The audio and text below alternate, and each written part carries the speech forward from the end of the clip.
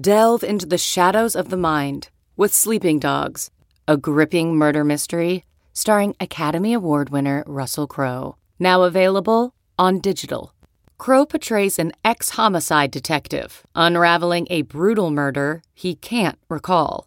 Uncovering secrets from his past, he learns a chilling truth. It's best to let sleeping dogs lie. Visit sleepingdogsmovie.com/Wondery to watch Sleeping Dogs, now on digital. That's sleepingdogsmovie.com/Wondery. Trigger warning. The following episode contains descriptions of graphic violence, sexual assault, and adult language. Viewer discretion is advised. I'm Danielle. I'm Max. And each Wednesday, we crack open a bottle of wine and dive into some thrills, chills, and spills. This is Innocent Till Tipsy. So we're back for part 2. Okay. So It's a big one. We need to recap this just in case you weren't here for the last episode. We'll put a timestamp in if you're on the YouTube, like in the description, so you can kind of skip ahead if you watched the last one. Basically, what we've discussed so far is a lot of backstory. You should listen to the first part. You shouldn't fast forward, but if you did, here's the long short of it. So Shanda Sharer, 12 years old, she started at a new public school. She'd been in private schools all of her life. Yep. Super well educated, like honor roll student, really into like extracurricular activities, really into hanging out with friends, fashionista, everything else. Basically, she gets into the wrong crowd, I would say, like when she ends up in public school. Yeah, like a nutshell, like straight arrow, yeah. Public school, goes to public school, wrong crowd. Mm-hmm. Yeah, and she ends up seeing this girl named Amanda, but Amanda has a girlfriend whose name is Melinda. So important to note the ages, because Shanda's 12, Amanda's 14, Melinda's 16. Now 17. She's now just turned 17. Mm-hmm. And Lori's 16? Lori's 17. 17. Okay, so like from 12 to 17. There's huge the reason age being, gaps. we figured this out. You figured this out. Yeah. And because the schools are adjoined side by side. Yeah. So like detention's the same and dances and stuff. Like it's not, it was weird before that like, you're like, why are these 17-year-olds hanging out with a 12-year-old? Yeah. That's why. Yeah. So they're all hanging out together. But Melinda is jealous. And honestly, you do have to go back to the last episode to just understand Melinda's level of jealousy. Her and Amanda were in what I would personally call an abusive relationship. Controlling an understatement. Yes. Amanda couldn't talk to certain people if Melinda wasn't around. And from that spawned Melinda's jealousy to Shanda. And Melinda has been talking about wanting to kill Shanda, or at the very least scare her. And to fast forward, so Jackie, who's Shanda's mom, has caught wind of this, tries to intervene, is like, hey, drop Amanda. Hey, this is getting out of control. We're going to switch schools. She puts Shanda into a private school. The parents are on board. Even Amanda's dad is like, yeah, this Melinda's no good. Let's drop her. Yeah. So all the parents, well, not all the parents, but at least Amanda and Shanda's parents are involved and know that these issues are happening. And Shanda has been moved schools because these issues were so serious. They're leave each other alone. Yes. Stop. Yeah. Yes. But Amanda and her just still seem to not be able to.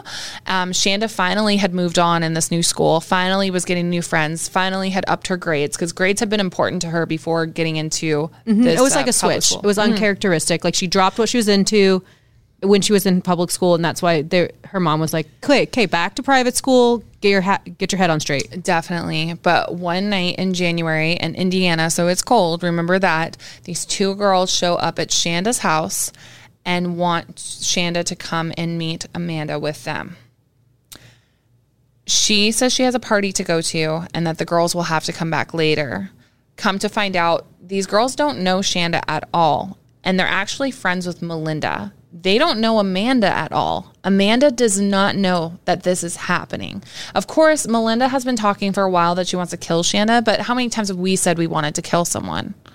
But it goes further than that. So does. that's why it does. It's like it's like not okay. It's not okay. But still, I don't think Amanda understood the severity of that. Because Amanda's not around for this part. Right. At all. So just to clarify, because who do we have present here? On January 10th, 1992, that evening, going to this concert is Melinda, who is 17, Lori Tackett, who is Melinda's friend, who's 17, and then Hope and Tony, who are friends of Lori's, who are 16 and 15, I believe, if I'm correct.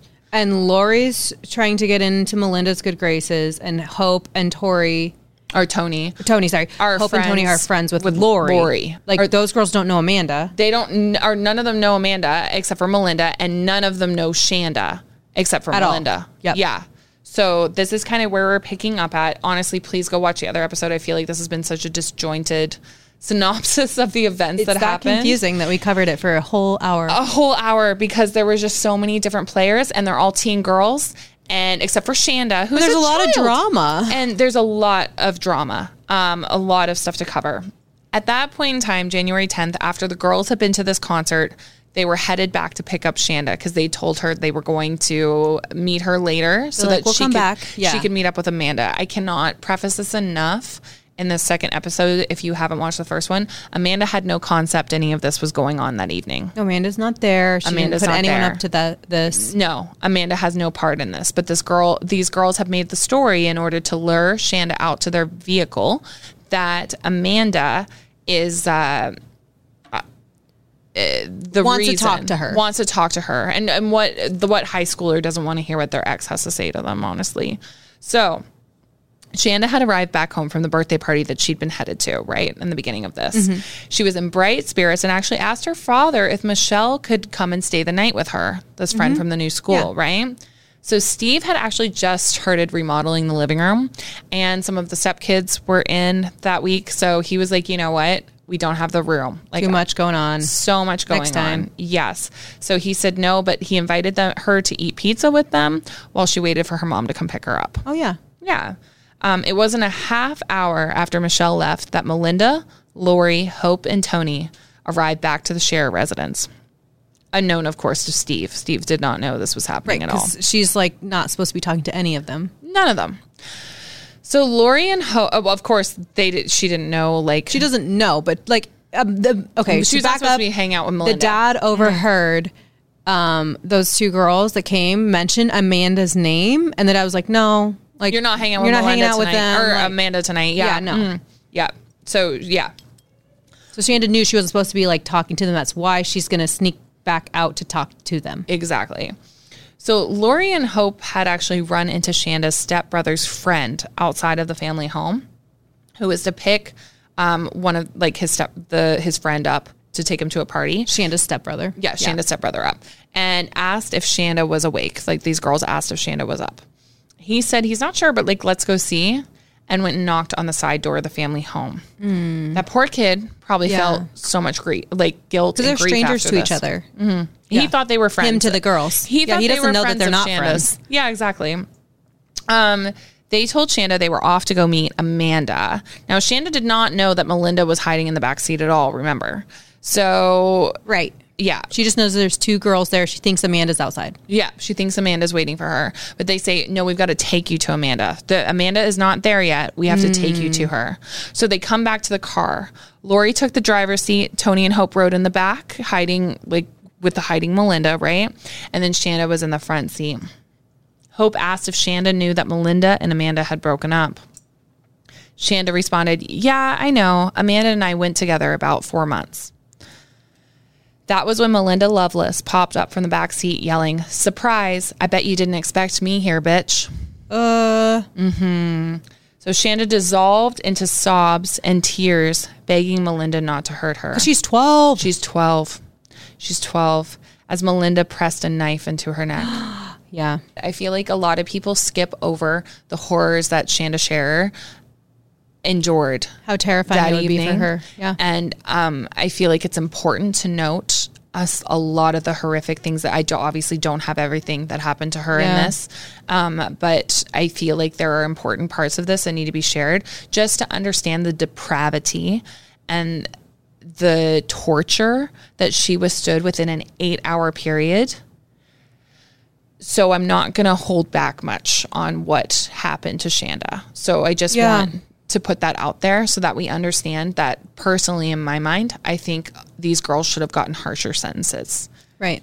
So Melinda asked if Shanda and Amanda had sex as she held the knife to Shanda's neck. Shanda was honest. She said that they had. They soon arrived to the witch's castle, and like that infuriated Melinda. Infuriated her. The girls all soon arrived at the witch's castle that three of them had visited earlier that night. We talked about that in part 1.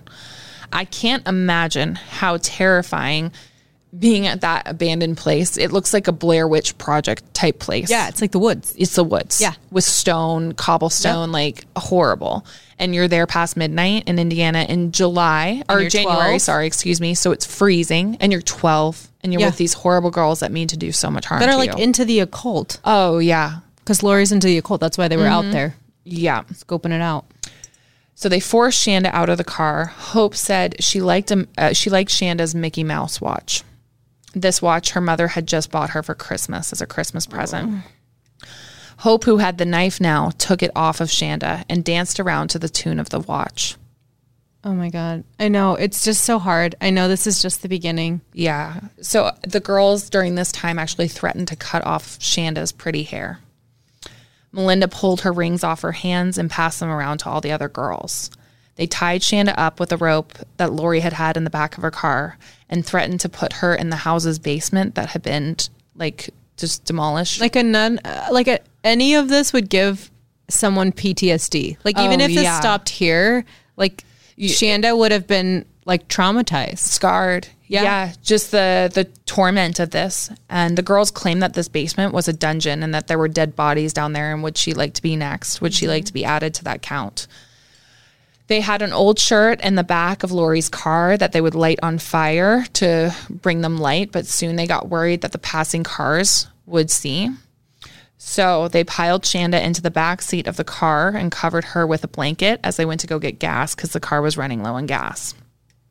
At the gas station, Tony would call a boy that she knew from a payphone. Remember how I said there were many opportunities? Yeah, she could have called anybody with that call. Yeah, and she didn't tell him. Or said anything to him. Yeah. She didn't tell him anything that they were doing, didn't tell them that they'd assaulted a little girl, that they had this little girl. Shanda's like a hostage, basically. Shanda's like, kidnapped. I mean, they have kidnapped her. They kidnapped her. They didn't tell her that she kidnapped this girl. No, she says later that she just wanted to hear a familiar voice at that point in time because according to her, she was traumatized by what she'd already seen. She was traumatized?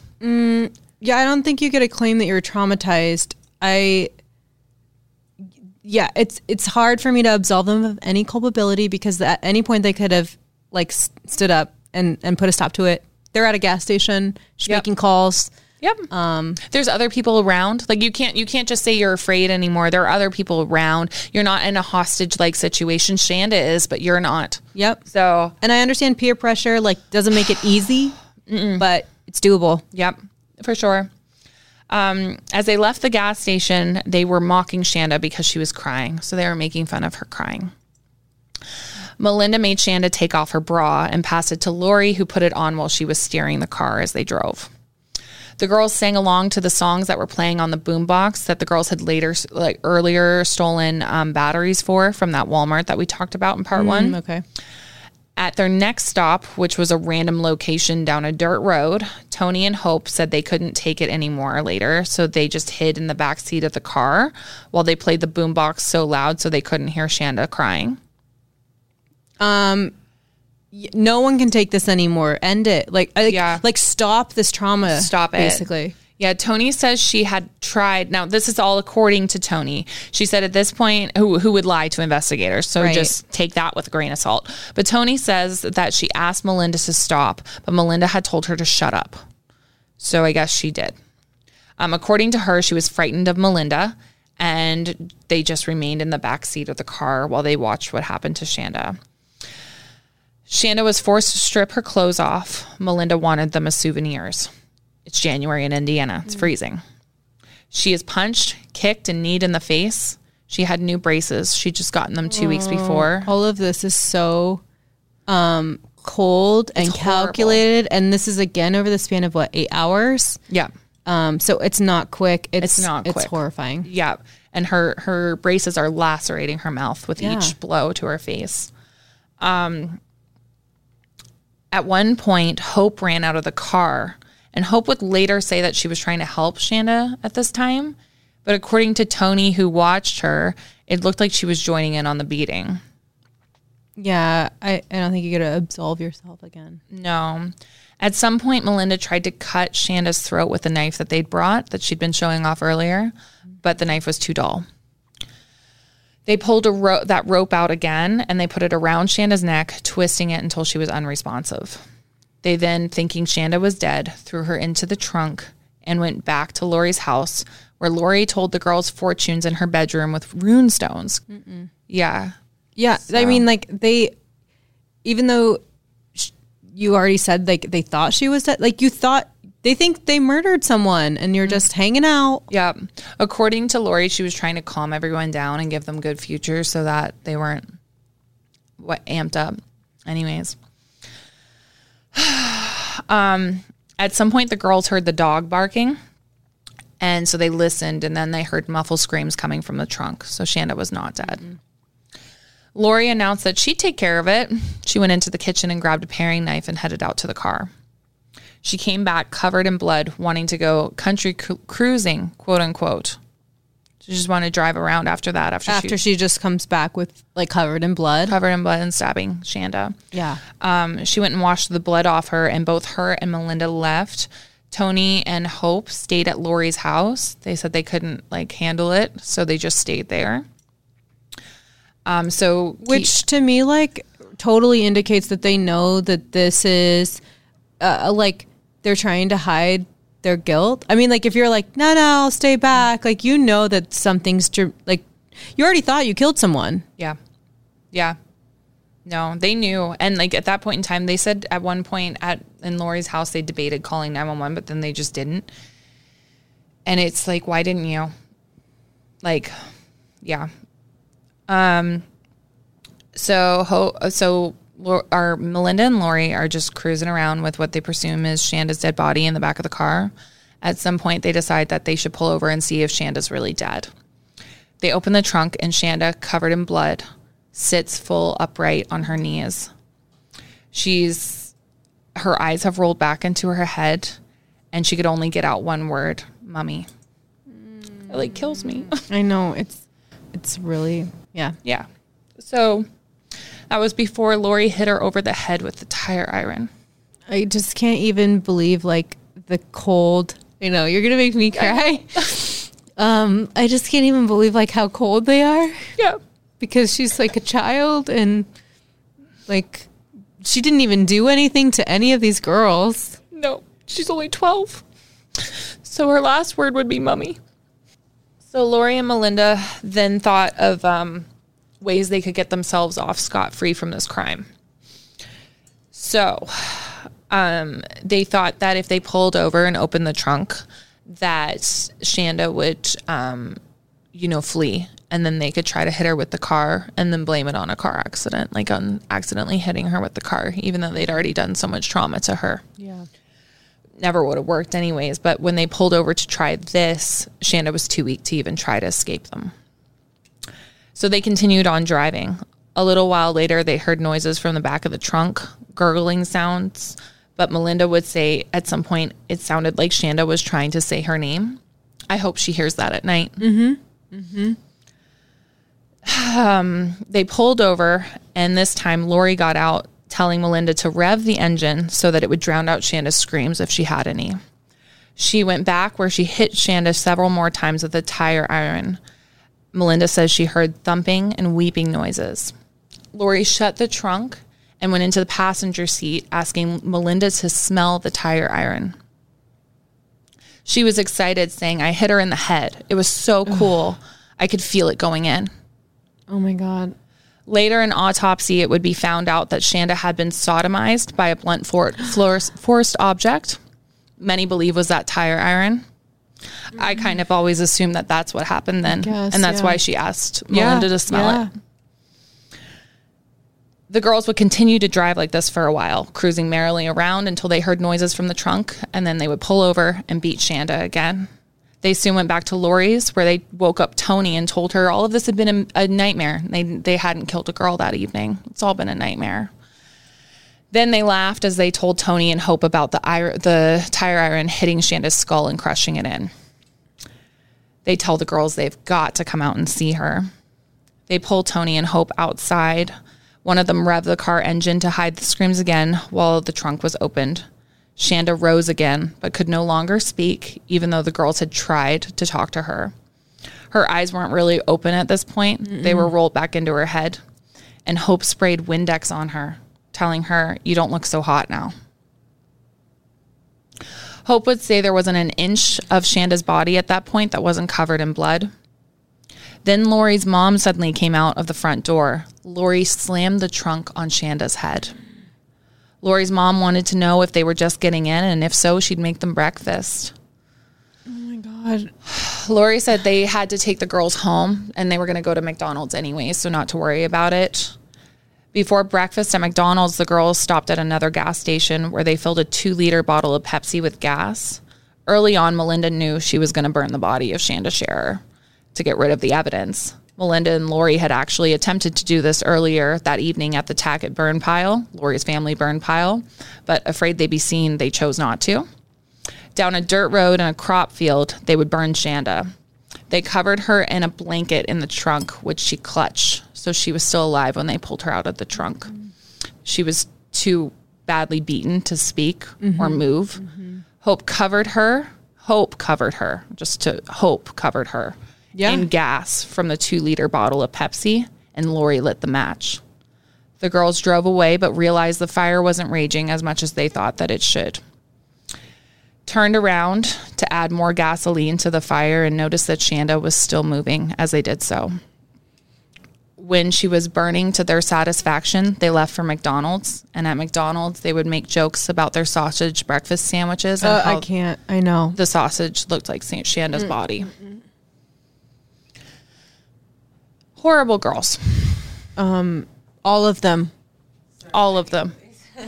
Yeah. Horrible. So Steve Sharer had noticed immediately the morning of January 11th. And I just have to call out, like, if you, like, listeners, watchers, like, if you think this is horrible as we're all trying to, like, even discuss it, that was 5 minutes. Yeah. These girls did this for 8 hours. 8 hours. 8 hours. And this little faced girl. multiple people. Like, Boldface looked Lori's mom in the face. Boldface went in and ordered McDonald's, and, like, after they killed this little girl. Like that. with her in the trunk. She's not even, like as they're driving around. Yeah. Yeah. It's horrible. So Steve Sharer had noticed immediately the morning of January 11th that his daughter was missing and reported it immediately. He tried to contact her friends, anyone he could before contacting the police, but he soon realized he had to call the police, and then soon realized he had to contact Jackie, and he'd left Jackie to the last minute because he knew she was just going to be. Of course, because if he's calling her, it's really wrong. Yeah. And Jackie would later say that the evening before at about 10 o'clock, she had felt like she just wanted to call Shanda and tell her she loved her. And when she called, no one had answered. And Shanda at that point, she was at a birthday party. Yeah. But it's just mother's intuition. Yep. Yeah. Dan Foley and Ralph Foley were heading out for their usual quail hunting that same morning. They were brothers. And that was when they saw a burned mannequin on the side of the road. As they got close to the mannequin, they realized that it was the body of what they believed to be a young woman. She'd been posed in a sexually suggestive stance. Her legs were open. Her arms were in a boxer's pose. Now, this pose it indicates that someone's been burned alive. You see it in burn victims that were alive when they died. When the police arrived on the scene, they thought it was a woman in her 20s who had been involved in a drug deal gone wrong. Like, that was the extent of the devastation that was on her body. They thought it was a drug deal gone wrong and that this was an adult woman. Like, because it's so brutal. And she's 12 years old, but it was just so brutal. The murder of Shanda Sharer didn't seem to bother Lori Tackett at all. Laughingly, she told Melinda to smell a piece of Shanda's skull they later found in the back of the car. Melinda slapped her hand and it fell to the ground, and Lori joked that the family dog would eat it later. Oh my God. Lori would later say that she didn't feel anything about killing the 12-year-old. Tony and Hope weren't doing so well. They were hysterical, but out of fear of what Melinda, according to them, out of fear of what Melinda and Lori might do to them, they didn't tell anyone yet. However, Melinda was telling people. Melinda had told a couple friends through tears of how horrible thing had happened that night, and sometimes mentioning to them that Shanda Sharer was dead. And maybe she had been involved. Giving bits and pieces of the story. Melinda could not wait, though, to deliver the news of Shanda's death to Amanda. After finding out that Amanda was at the mall from her father, who she called and he wasn't there, they called the mall office and had she's her trying to track her down in the mall to go and tell her. Yeah, that this has happened. So she's paging her. This was an emergency. She told them to tell her this is an emergency. Has to see her now. Crying, she told Amanda that Shanda was dead. She had just wanted to beat her up, but then crazy Lori had gone nuts and killed her. No. When Amanda didn't believe that Shanda was dead, they opened the trunk. And that was when Amanda saw there was blood stains. There was claw marks from when Shanda had been trying to struggle to get out of it. And Amanda said, I just want to go home. And so they took her home. And Amanda had to sit in the back of the car where she knew that Shanda had been murdered before this. When Melinda dropped her off outside her home, she begged her not to tell anyone. Amanda promised she wouldn't. Honestly, she's 14. Yeah, and child. She's probably going back and forth again. We've seen interviews and things that she's going back and forth between did this really happen? Mm-hmm. And then the horrifying reality of if this did happen, what the fuck? Yeah, and you're in the car and is it could I get murdered? But there's no way that teenagers really killed someone. True. Mm-hmm. But oh my God, that's a lot of that's a lot. Yeah. Yep. So Amanda, when she arrived home, she went inside to her bedroom where she pulled out a box and it had all of the letters that she'd saved from Shanda. And she went through them one by one, reading them and crying. Tony was hysterical over what they'd done. And that day confessed to a friend who told her, you've got to tell the police. And yet neither of them did and went to one of their houses where they slept. I don't know how you can sleep after doing this, but they slept. They were awoken by the phone ringing. A lawyer on the phone informed them that as per what their friend had said, they needed to tell their parents what had happened. And then their parents could contact him if they wanted more legal advice. Uh-huh. Yeah. So Carl and Gloria Rippey, Hope's parents, arrived at the Lawrence household with the girls. Hope's parents arrived at Tony's household. Tony's house. Because remember, they've been friends since kindergarten. Yep. Mm-hmm. And then they were friends with Lori. Yeah. So they arrived at this house to tell, Tony's family about what happened. Yeah. So Tony actually confessed to her father that she hadn't been where she said she was the night before. She had made up a lie that she was going on a sleepover. They were going to a concert originally, right? But then she couldn't get through anything else. That was all she could manage to say. Carl then informed Hope's father, Cliff, that the girls had witnessed two girls kill another girl the night before. He advised Clifton to not talk to the police. That was what Hope's, his own attorney had told him. Yeah. They were taking Hope to a motel, and he suggested that Clifton do the same.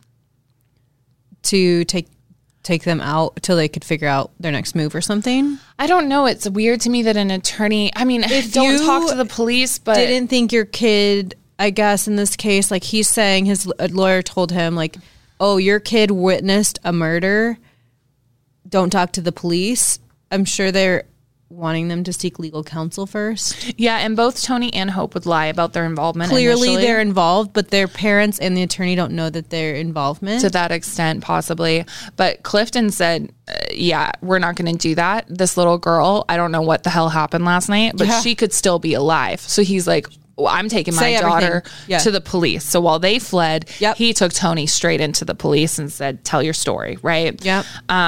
Tony, yeah. So initially they lied and said they weren't present when Shanda was burned, but police would be able to figure out through timestamps and where the girl said the gas station was and everything about, no, you were there for sure. Yeah. There was inconsistencies in their stories too. So they knew that that was a lie. At this point in time, the sheriffs are, and this is like all on the same day. This is all happening. So January 11th. The sheriffs were emotionally exhausted at this point in time, and the police arrived at Steve's home to speak with him. He wanted to speak with both Jackie and Steve. Jackie was out looking for her daughter while Steve had obviously stayed home, you know, to So the police are arriving. They're arriving at the sheriff's residence. Yeah. He wants both of them there. He won't tell them why. They did ask questions to Steve in the meantime while Jackie was on her way about the jewelry that Shanda had on the night before, and they wanted to know about her dental records. It feels like a lifetime. Like, just imagining like what he's going through as the police are like, if they're asking you and you're like, if they're asking you about like, what was your child wearing? What was she like? What's her dental records? I'm sure and you're waiting for Jackie to arrive. Mm-hmm. You're like, you're just like waiting and just holding on to that moment before you hear the worst news of your life. Yeah. So they asked about her dental records. Shanda had recently gotten those braces about 2 weeks before that had lacerated her mouth from the beating. Those dental records would be used to identify her, which it kills me that a 12-year-old's dental records getting braces to fix her teeth. That's awful. Or what they pull into court. Yeah. Mm-hmm. When Jackie arrived, they told her that her daughter was gone. Someone had taken her life. Lori and Melinda were arrested while they were asleep in Melinda's bed. Both were so groggy. Melinda said nothing as the sheriff announced that they were under arrest and why. Lori responded with, "Are we on candid camera?" She's just so cold. Yeah. Margie's response to this whole event, so Melinda's mother, Margie, her response was, "What have you done to Amanda?" And that speaks volumes to me. Oh, yeah. I mean, she's her mother and she's saying... That's what you assume when the police come in. What did you do to your ex-girlfriend? Yep. She knew she was capable. Oh. Okay, so... But just to rewind, like that... remember when Melinda was hiding in the back seat when they went to go get Amanda, right? Mm-hmm. Like... That was what she was going to do. Yeah. Mm-hmm. So considering that question, it leads us to, there's obvious signs that there's something fucking wrong with Melinda. Yeah. And how in the absolute fuck could this ever have actually happened? I can't answer that. What I can do is provide some context as to what the girls were going through in their home life. That's all I can do. Yeah. So we've gone through like, are you born? Are you made? We've talked about that a lot with these teen cases. We've talked about a lot of teen cases on here just because it's so crazy to think that teens could do something like this. If there was ever an argument for you being made as a person, it would be Melinda Loveless. So her father, Larry Loveless, was a Vietnam War vet who married Melinda's mother, Margie, when she was just 16. I can't remember what YouTube video I watched or what it was, but they had said that they were like, he came home, as a hero. Does no one remember that the Vietnam war vets were not seen as heroes? No, they were spit on. Like, yeah. I was like, I think you got your history wrong there. No. But anyways, I have no sympathy for Larry Loveless.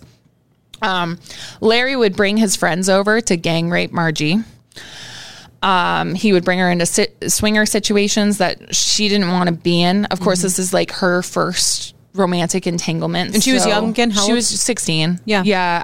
I didn't know his age, but like obviously he was older than her. Yeah. This. Yeah. So Margie would actually attempt suicide several times in her life and even once during an orgy. After one instance of gang rape, she tried to commit suicide again, and then she refused to have sex with Larry for over a month. After that, he raped her in front of all of their children. Yeah. Horrific. Yeah. So Margie is obviously a victim, but I'm torn with this too. I'm torn with that like statement. That's such a blanket statement because I don't know how a mother could watch what happened to her daughters happen because Melinda and her sisters had all been sexually abused by their father since they were infants. Mm-mm. Infants. I don't know how you watch that as a mother and you live with that. She was 16 then being raped, abused, and it doesn't excuse it at all. but it gives some It's just that context. additional context. Yeah. The Loveless household was a hellhole. I guess it doesn't absolve her of being a victim in her own right. No. And it doesn't give her an excuse either. No. Like, end sentence. She's a victim. Also, she had a responsibility to her kids. Definitely. So when Melinda was 5, they actually joined a church. This would be kind of some reprieve for the girls because Larry would give up his raping and swinger habits, okay, for a little bit. All right. So he was actually a marriage counselor at this fucking church. I'd like to know what the fuck this church... I would like... Can we put them on blast? Like, I would... I grew up in a Baptist church, so a Baptist and Pentecostal church, so we swapped between churches, but I know this is not the norm, so I would like to know what the fuck was going on with this. Anyways, so during that time, Melinda would actually be taken to a motel room as a child by a 50-year-old priest to be exorcised. There's just all kinds of fucked up things that are happening. Yeah. So whatever that consisted of, I don't know why you have to go to a motel for an exorcism. Also, I don't know why we're doing an exorcism in the 90s, but like, I don't know or I guess the 80s at that point. any of but it. Yeah. Why is he a marriage counselor? Why is this happening? Yes. So soon Larry got back into his old habits, and they were like kind of excommunicated from this church because he tried to rape a girl at the church. So I don't know why he didn't go to jail then, but whatever. In 1990, Larry was caught by Margie spying on Melinda and her friend. For whatever reason, this was like the straw that broke the marriage's back, as we keep saying in these episodes. Yeah. And she chased him around the yard with a knife. Unhealthy. Yeah. Also, I think maybe this was just her psyche, like just being like Breaking. Yes, because like after so many years of like this, you know. So Larry would soon file for divorce, and Larry moved to Florida, which destroyed Melinda because he soon cut off all ties with his children. And Melinda had actually been a daddy's girl even through all of this. I know it's so backwards and so horrible, and I know that like that's her father, and he's the abuser, and yeah. But you see with victims, especially child victims, an awful lot. Yeah, they end up like not loving, but like you're kind of like tied to them in a horrific way that shouldn't be happening, but it's just like a part of almost like the mental illness that ties you to them, you know? The trauma. It's trauma bond. Yeah, there it is. There's the word. Okay. So she would later say that the reason she even dated Amanda was she reminded her of her father just in the way she was built and like everything else. I know. So Larry would end up arrested. I'm not even reading my notes right now. I'm just talking from like my brain. He didn't end up spending any real jail time. He was held in jail for like 2 years. And during that time, the statute of limitations on like rape or something had run out. So he wasn't prosecuted for this? Yes. Well. He did end up dying, but like it sucks that he never really got justice There's for no his justice. crimes. Not at all. Sure. And he just left his children in this mess. Melinda would come out to her mother, and Margie would not take it well initially. She couldn't understand why all 3 daughters of hers were lesbians. Yeah. She would end up coming around to her, though, and to all of her sisters. Sure. I do have one note on this whole thing. It's not like Melinda didn't have a good role model, though. She had her stepfather, Mike Donahue, who Margie had married, and Mike would try to bridge a relationship with Melinda so many times, but no matter how many times he tried, Melinda would just always shut him out. Well, he's a man. I don't blame her. Gone through plenty of trauma. Yeah. And there's just so much brokenness. Yeah. Yeah, you're right. Yeah. So don't blame her in that, but yeah. No. It's not like when it comes to lesbian relationships or bisexual relationships or anything like that, it's not like that's the like causation is because of the harm done to you or anything like that, but it just like I can understand. I was gonna say I could like it gives an explanation in that case of why they would not want to have sexual relationships with men. It makes sense that they wouldn't feel safe with men. Yeah. And I'm not saying that that's the reason. Like obviously we are born, not made, but like that's the, you know, like it definitely gives, like, it's like, obviously your daughters wouldn't feel safe with the men. So either like, I wouldn't be surprised if they were asexual, like not wanting anything to do with anyone. It just crosses men off the list. Yeah. And like, sometimes it doesn't. Sometimes like people in their case. Yeah. But in their case, yeah, I can definitely understand why they were like, it's like, no, Margie, like all of your daughters, of course, felt safer with women than with men. Yeah. But anyways, so on to Lori Tackett. We were talking about like born and made. Sasha made a really good point about how you talk about nature versus nurture. Maybe Lori was I said, born. what the fuck was wrong with Lori? Like Melinda went through tons of abuse. Yeah. It doesn't excuse any of this. But I'm saying you can give context to like her level of coldness, her level of normalization of abuse. Yep. Yeah. So with Lori, honestly, the abuse was not nearly as bad. So, I mean, you can't scale abuse, but let me explain. Lori. Lori's parents had joined the Lighthouse on the Hill Church. I can't tell you what denomination, what anything of this was. I saw Pentecostal, but as I said before, mixed it with Pentecostal and Baptist. My Pentecostal church was never this radical at all. I mean, just to like say, like we can leave religion out of it. Yeah. That churches not inherently bad or good. No. People make it. They're made of people. I'm not saying anything like bad about. So I'm just saying, like, before we get comments out the wazoo of religion here or there. I'm just saying this seems more culty than like going to church. You know what I'm saying? So, and whether or not this church actually was culty or whether it was just her mother's interpretation as well. That could be a thing too, you know? So, Lori wasn't allowed to wear makeup, pants, fine. But Lori's mom once caught her in jeans and was like crazy angry.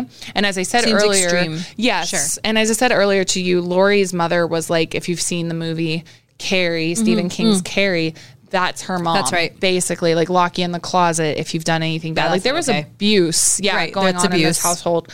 So her brother actually found her diary. Lori's brother did, and Lori talked about being gay in it. Oh, that's not going to be okay. No. So Lori's mom actually strangled her after her brother brought this to her. So Lori didn't really stay home much after that. Lori moved around, was shifted through cousins, through friends. Lord knows what happened to her during that time, but it gives you a little bit of context for why this possibly could have happened. And then that was why she ended up dabbling in the occult, and witchcraft was just that polar opposite. I can see why she kicked back against organized religion. Definitely. Okay, sorry, occult. I think that's also organized. I didn't go through. I just mean against her mother's forced upon her religion. Definitely. So Tony had been raped by a boy at a party about a year and a half before. I'm sorry, wait. Lori's mother is the same mother that walked out when they had Shanda in the trunk. And then that was weird to me too when we're talking about that, is like, you were okay with your daughter being like, you're just getting back. Yeah. Go have McDonald's. So that's weird as well. So the girls had actually been playing with a Ouija board at one of the other girls' houses. Someone's house? Yeah. It wasn't at Lori's house, but like at one of the other girls' houses. And when Lori's mom found out, she like blew a gasket, and she was like, she went to like their parents of the homeowner and was like, you need to exercise this whole house, and like was freaking out about it because of that. Right. Got it. Which, like, whatever you believe, I don't know. I play with a Ouija board in Salem. I'm good. So I don't know. There's a whole museum. There was a whole museum, but I just I thought that was, I don't know, a little intense. If we're scooting over to Tony Lawrence, so remember Tony and Hope were friends with Lori, and that was the whole reason they were there. Right. Why were they friends with Lori? They're just friends. Tony and Hope are besties, like from and then Hope earlier. was initially friends with Lori. I don't know why they were friends, but yeah. But Lori was like eyeing Melinda. She had a thing with Melinda, or wanted. She did. Yeah. Okay. Wanted a thing with Melinda. Right. So Tony had actually been raped by a boy at a party about a year and a half before this event all happened. Extremely traumatized for this event. Because she's 15, 16? 16. Her dad had tried to press charges against this boy, but all he got was like a slap on the wrist. I think it was like probation.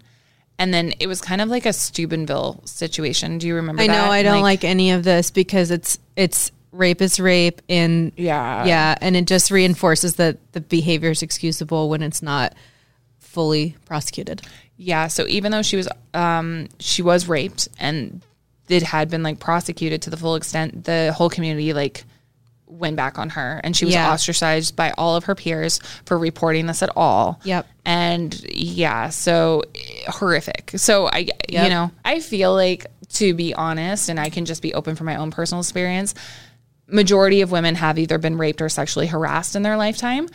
I cannot. And definitely know someone that has. Always. You can say that safely. Yes. And so I do not understand this being a reasoning for what the cause, like murdering someone.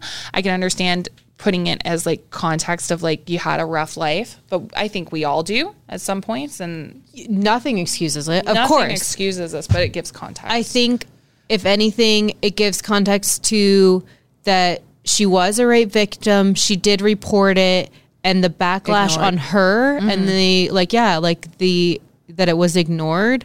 That would forever change her if none of that had happened. Yeah. Yep, definitely. So taking all of this information into account, the courts would hand down, in my mind, super light sentences on these girls, especially since the original discussion for this, which this is crazy to me because, you know, I don't personally agree with the death penalty. Sure. But the original discussions for this case was Lori and Melinda could possibly have faced the death penalty because they were 17 at the time. Okay. Yeah. Which is, I didn't realize that they could have faced the death penalty because they were minors. Yeah.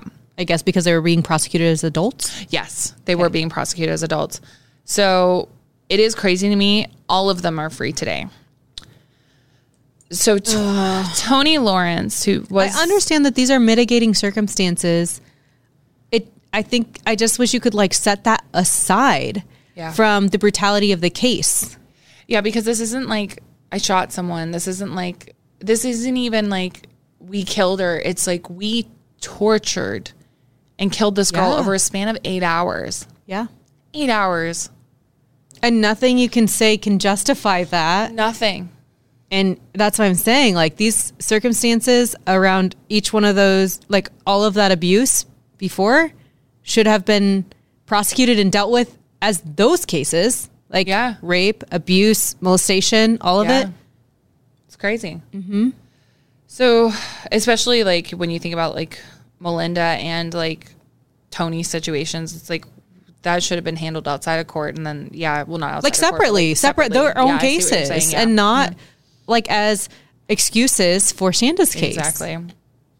So Tony Lawrence was sentenced to only 20 years and was released in 2000. None of them, I cannot understand, none of them served the sentences they were given. And I don't know if it's because they were juveniles or what the hell was happening. I couldn't really find any clarification on that, but here we go. Hope Rippey was sentenced to 50 years. She was released in 2006 and is now married to a woman named Alicia. Lori Tackett was sentenced to 60, which was the max sentence, apparently. Released 26 years to the day that Shanda was murdered. I think that's gross. It's I'm disgusting. Sorry. And I wanted to show you this clip of her from Dr. Phil. We can't show it on here, but we'll discuss it after we watch it. So basically that was Lori Tackett talking about the effect that her murdering Shanda Sharer has had on her own life. So her consequences of her own actions. I know. And so you probably see like our body language has changed because alligator tears. It's disgusting to me to watch her cry.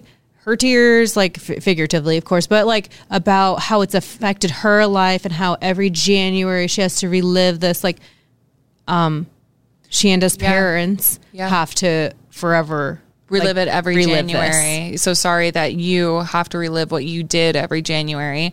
And you should carry this the rest of your life. I hope this sticks with you the rest of your life. Her saying that she did not know that Melinda was going to kill Shanda.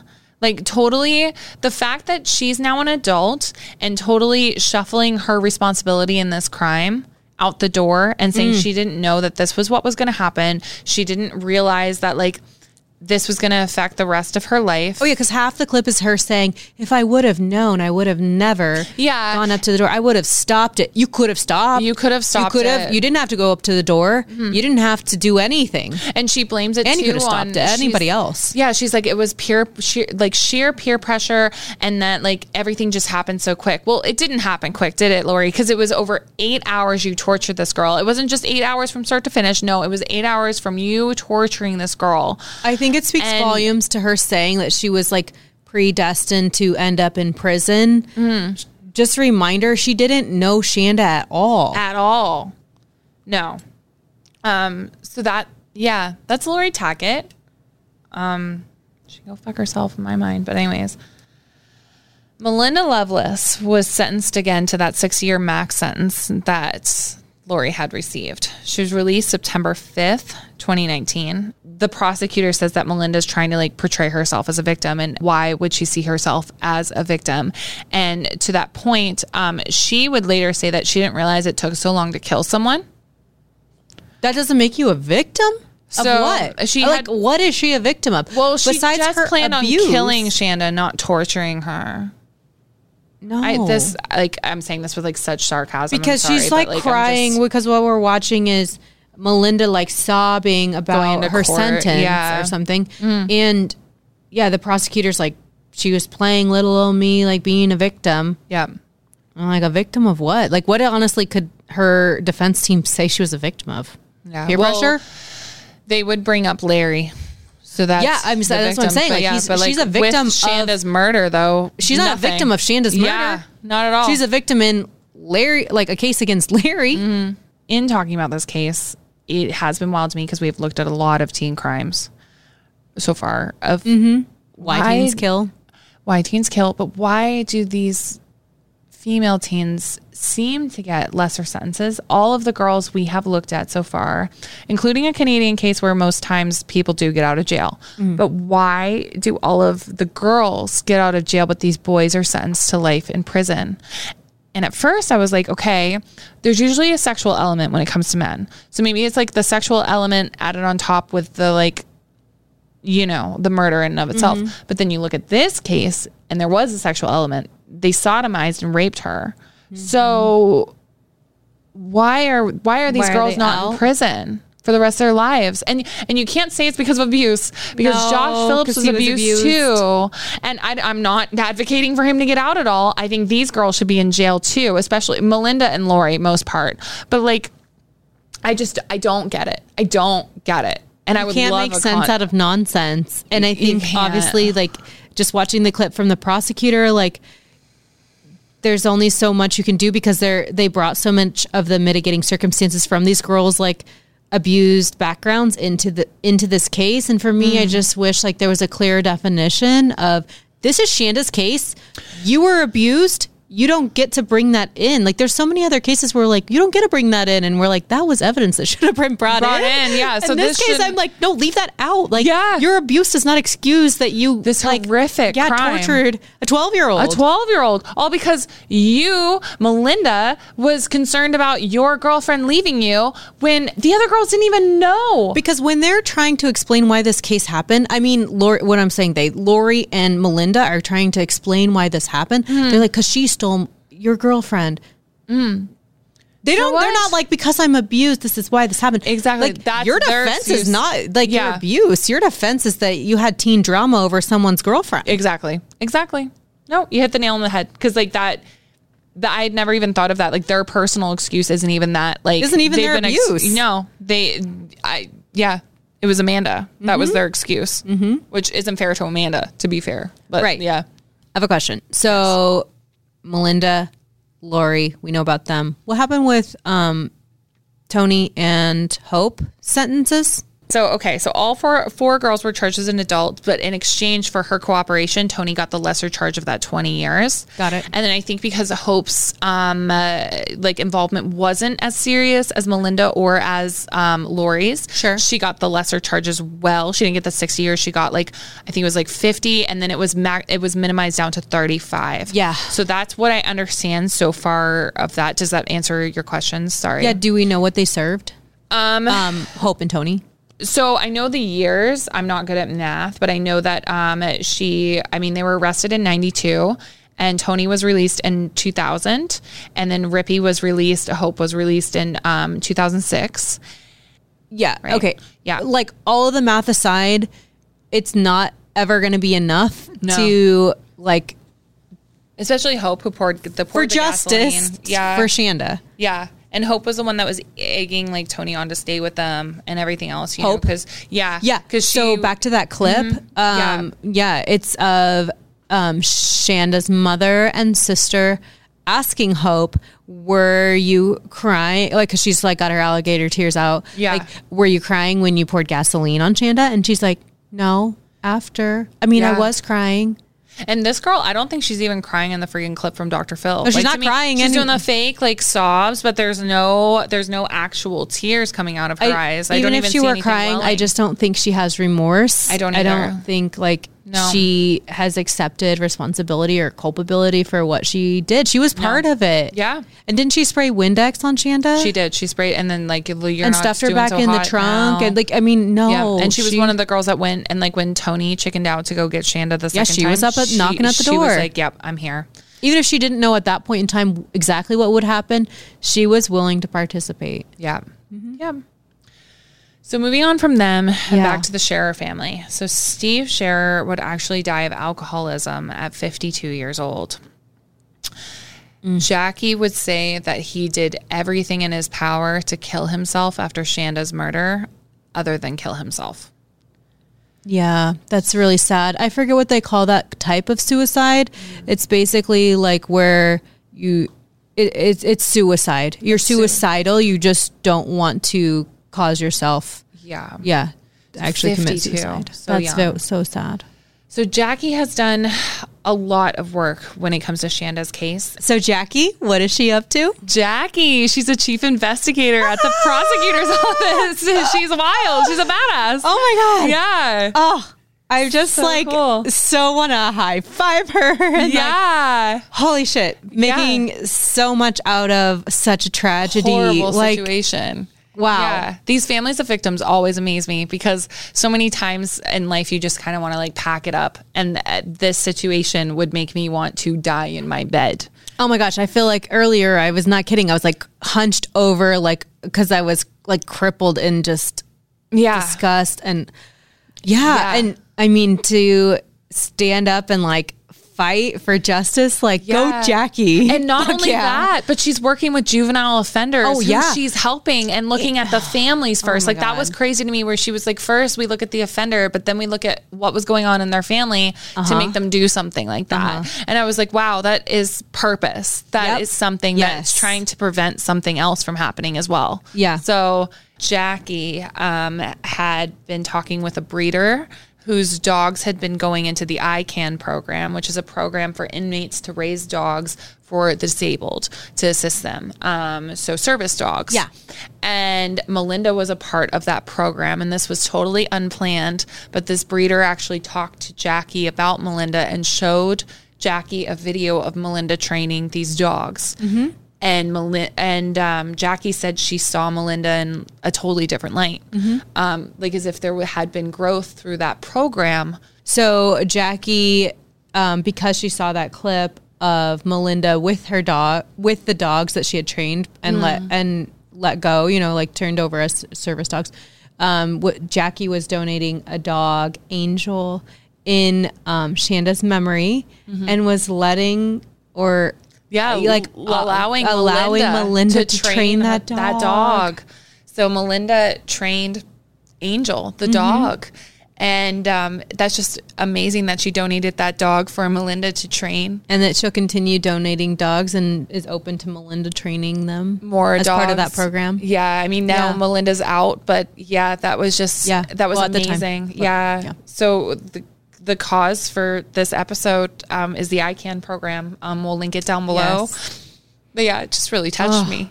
It really touched me. It just speaks volumes to Jackie, like raising awareness in so many different ways and putting her trauma and Shanda's death to just greater purpose. Yeah. Yeah, and she wanted, like, the news people in this clip, they were like, will she have dinner with her? And she said, no. We're Jackie like, doesn't have to do that. Jackie doesn't want anything to do with these girls. She wants them to just serve their time. But it's good that something good came out of this. And Jackie had received a lot of criticism for gifting this dog, but she said she knew her child and she knew that this is what Shanda would have wanted. No one can criticize Jackie. No one can criticize Jackie. Get off that. No one can criticize any victim's family for doing what they need to do in order to heal themselves. Yeah. Get off it. So good for Jackie, and the fact that she was able to go into becoming a chief investigator. Sure. And, you know, overcome this, because I can understand, like, how you could just curl up in yourself and never want to go out and do anything ever again. So, yeah, just, it's a horrible, horrible case, but I think it sheds so much light on how, no matter how tough things get, I think it's so good to shine light on Jackie's way of moving things. It's not like moving on. It's like just what she's done since the tragedy of Shanda. And and you shedding light on the ICAM program and just like bringing awareness to that too. Yeah. So that's basically, I know we usually cheers. I don't feel like cheersing. That's intentional. Yeah. So check out those resources, I think. Yeah, check out the resources. Please watch the clips that we shared if you're still here with us, because they are super powerful. Yeah. But until next time, like, this has been the horrible case of Shanda Sharer.